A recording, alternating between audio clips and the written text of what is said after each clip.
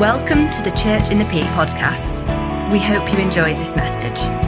For more information, visit churchinthepeak.org or come join us at 10:30 a.m. every Sunday.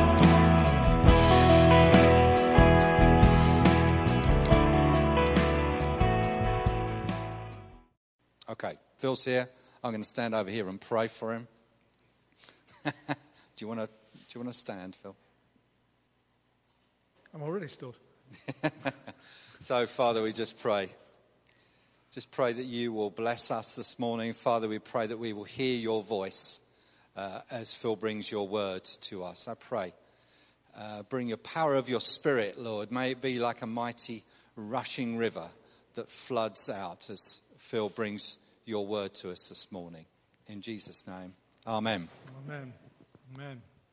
Okay, well, good morning, everybody. It's great to have this opportunity to speak and share with you. And I want to welcome and say hi to all my friends in India. This has been recorded for you. This is our normal Sunday morning that I'm preaching here, and I'm going to be sending this over to you. So I trust that you're blessed by this. And we want to see you blessed and grown and enriched by the Word of God there in India as well as here in the UK.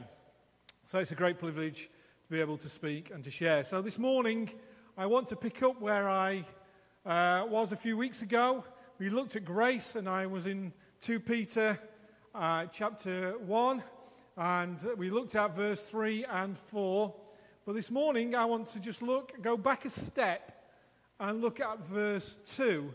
I was caught with this as I've been praying and seeking God, and I've been looking in and kind of stuck in 2 Peter.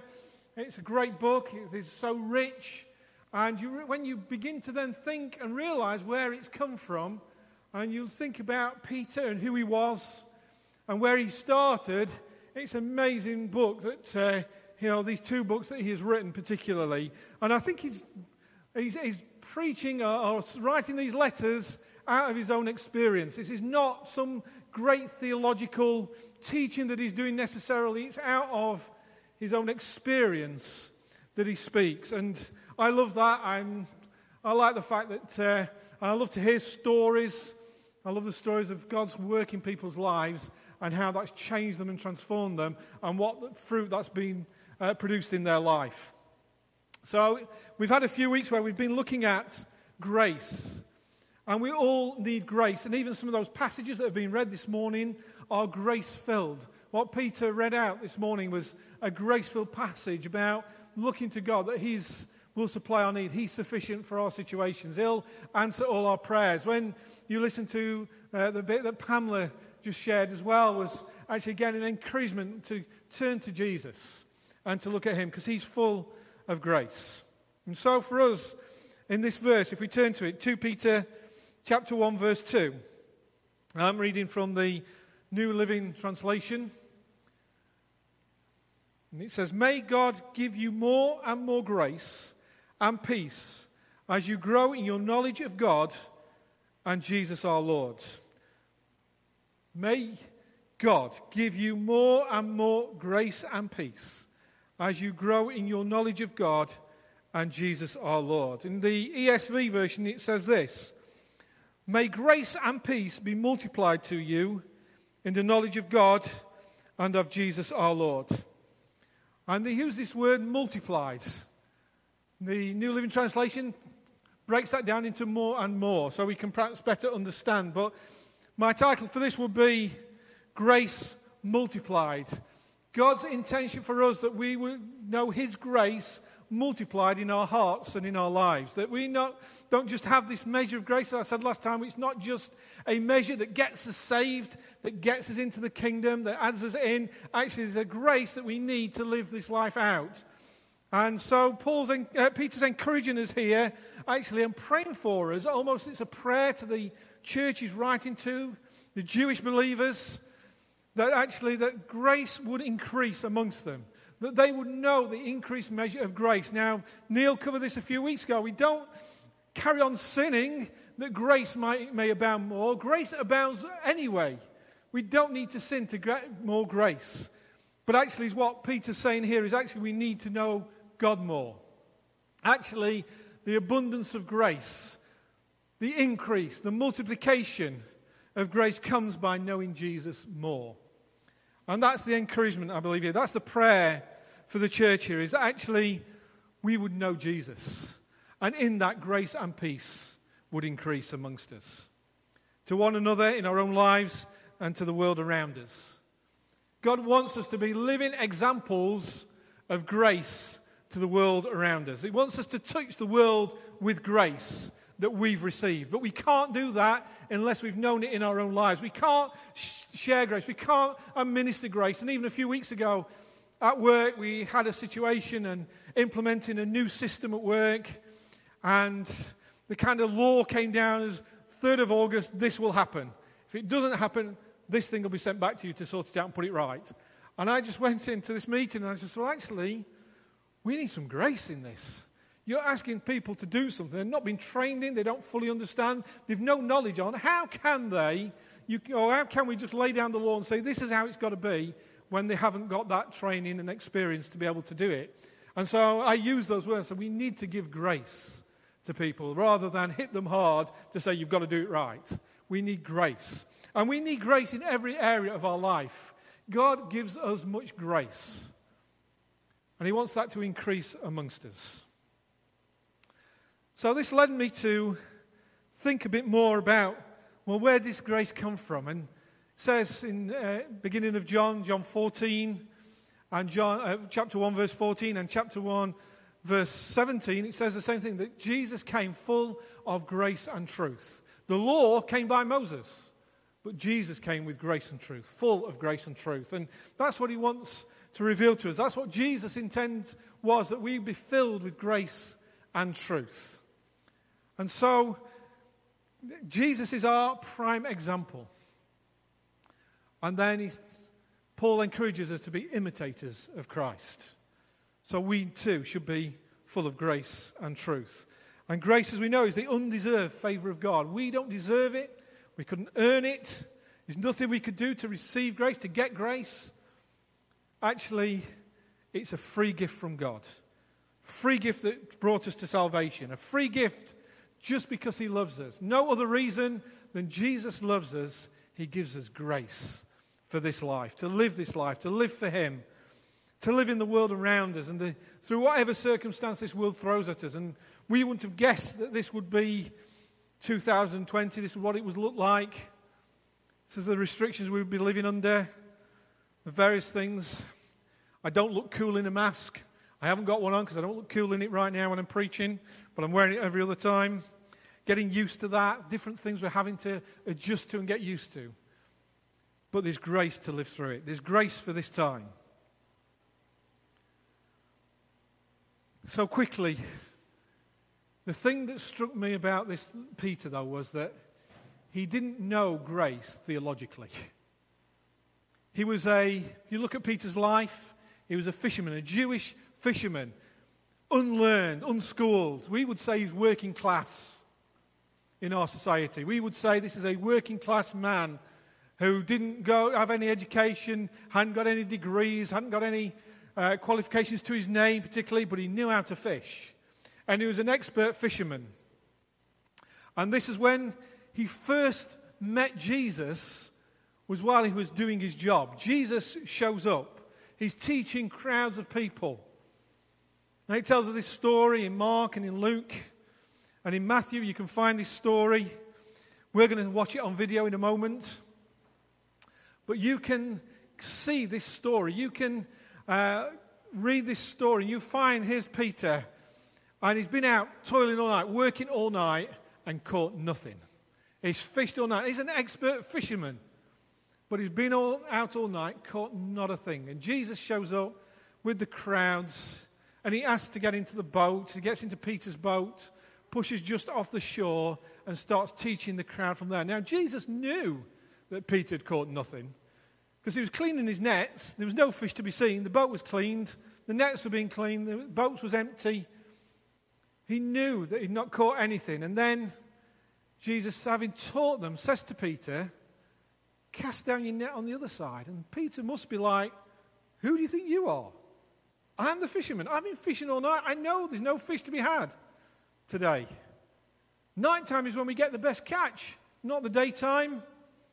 And I've been out at it all night and caught nothing. Who do you think you are? Those kind of thoughts must have been going through his mind. It would be mine, I'm sure. Who do you think you are? Coming along, telling me to cast my nets when I've worked all night for nothing. But can you guess? He probably just shoved his son and said, okay, why not?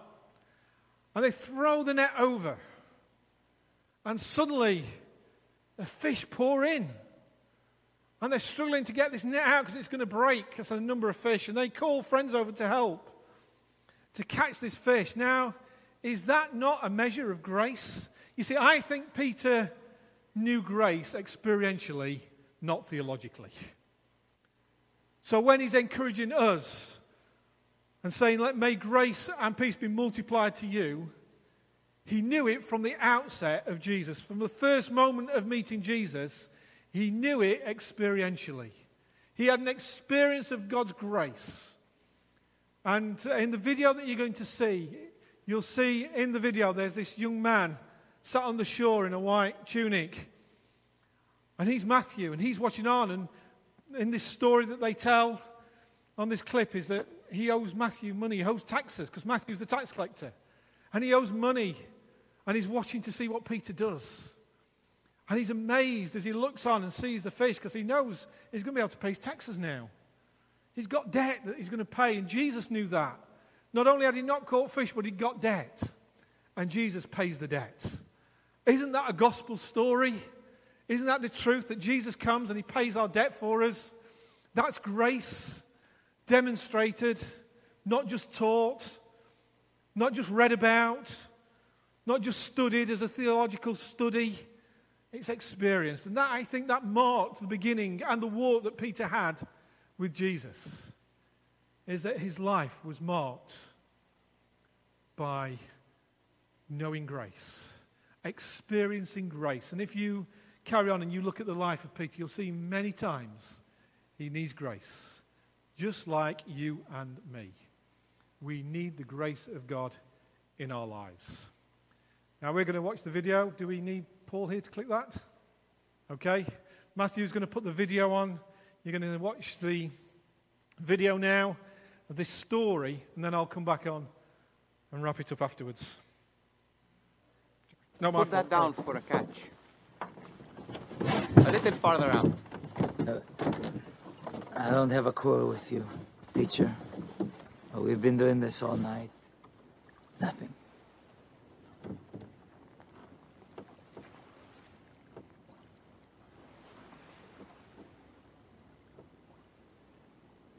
All right. That's your word.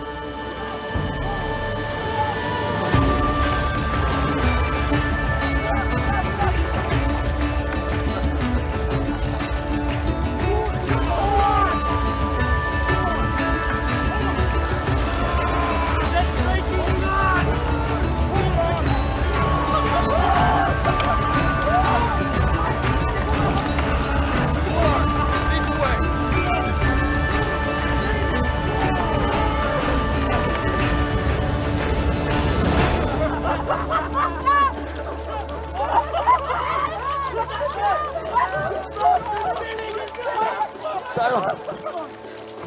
I told you! I told you! I told you!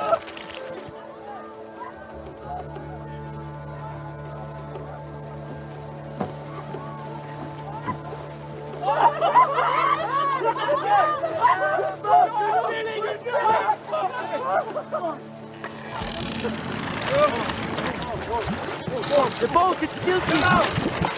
Get out!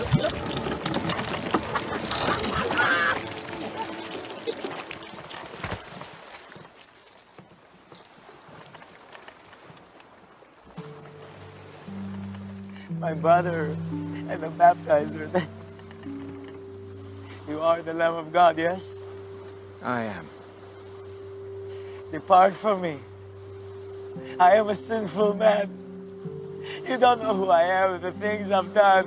Don't be afraid, Simon. I'm sorry. We've waited for you for so long, we believe. But my faith, I'm sorry. Lift up your head, fisherman.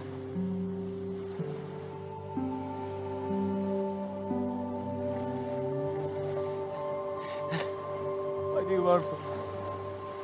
Anything you ask, I will do.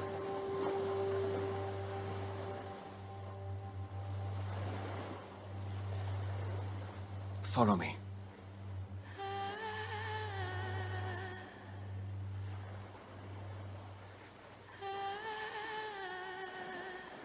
I will.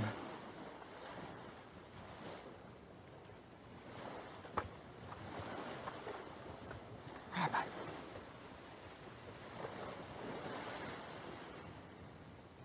You as well. Yes, you, James and John. Come, follow me. I'll take the fish into market and settle up Simon's debt.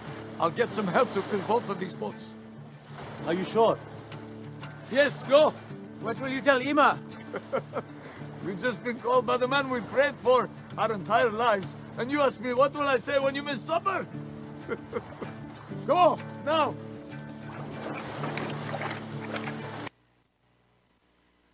It's a great clip. You can watch it all on YouTube, called The Chosen, series done about Jesus calling the disciples, choosing them. He's following the life of Jesus. It's on YouTube. I encourage you. It's free to watch, to go and look at that. But just love that story and that picture it gives us of Peter, who suddenly realizes who Jesus is and recognizes his own unworthiness in the face of Jesus. Grace given in abundance. And Peter's response is, so, get away from me. I'm not worthy. Jesus doesn't do that. So his second response is, I'll do anything for you. What do you want from me? And Jesus makes this invitation, come follow me. And I just want to say this morning that Jesus is giving each one of us that same invitation. Come follow me. Whether you're already a follower or not, there's still this invitation. It's an open invitation to anyone. It wasn't just to Peter. It wasn't just to those early disciples. It's now to the whole of the world. It's an invitation to come follow Jesus. In the light of his grace, in the light of him meeting our needs. Actually, Jesus says, come follow me. And I want to make that invitation to everyone this morning. And as I was praying and preparing this morning, I just felt there were some people, and you are following Jesus in parts of your life, but not in every area of your life. You're not following Jesus. You've compartmentalized your life into certain bits. And in those you're following Jesus, in this area, I'm doing my thing. This is what I'm doing. This is where I am. This is what I'm about. And Jesus is saying, no, come follow me in all your life. Follow me in every area of your life. Trust me for my grace and peace to overflow to you in every area of your life. Not in the ones you've already given me, but in every part. So there's that invitation this morning. And I want to say that God wants us to experience this and not just to be a talk, not just a preach. He wants you to know it. And a good Derbyshire term that I was once told years ago was, it's better felt than telt. And it is. It's much better to experience God's grace than just to know about it as some kind of theological understanding. God wants you to experience grace. He wants me to experience grace. And I just want to pray this prayer for you as we finish. There's an opportunity this morning for you to say, in this area of my life, for all of my life, I'm going to be a follower of Jesus. Because if that's what Jesus can do for Peter, he can do it for me. And he can. So let me just pray this prayer that Peter prayed for the Jewish church. Pray over us. I'll read it as a prayer. May God give you more and more grace and peace as you grow in your experiential knowledge of God, the Lord Jesus Christ. May you be filled to overflow. May grace and peace be multiplied to you today for your life. May grace come and fill every area of your life. May peace overflow. As Peter read out this morning, just that bit about looking to Jesus. I want to encourage you, look to Jesus now. Lift your eyes to him. Allow him to come and draw you after him. The invitation is out to all of us. Come, follow me. I want to encourage you this morning. Follow Jesus. Don't follow anything else. You follow people on Twitter. You follow people on Instagram. The best person to follow is Jesus. Follow him. He's full of grace and truth for you. Amen. Thank you, Phil. That was really good. Wonderful reminder of God's grace. We're going to do one more worship song. One thing that I just, looking at that clip, there was a face of one of the women on the beach. And when she saw the catch that was coming in, she had the most astounded but wonderful smile on her face. And God wants to also touch people who want and who have that thrill of seeing people coming to know Jesus. So Lord, I just pray those many of us who have that great thrill of knowing that when people come to know Jesus, there has been a massive change in their life. I pray there will be a renewing of that joy and that gifting to see people come to a knowledge of Jesus. And that when the fish are seen to be coming in, there will be great rejoicing in heaven, but also in the church of Jesus Christ. So I just pray for people who want to see that. I pray, Lord, that you will empower us. Give us your spirit of evangelistic presence to see that come to pass.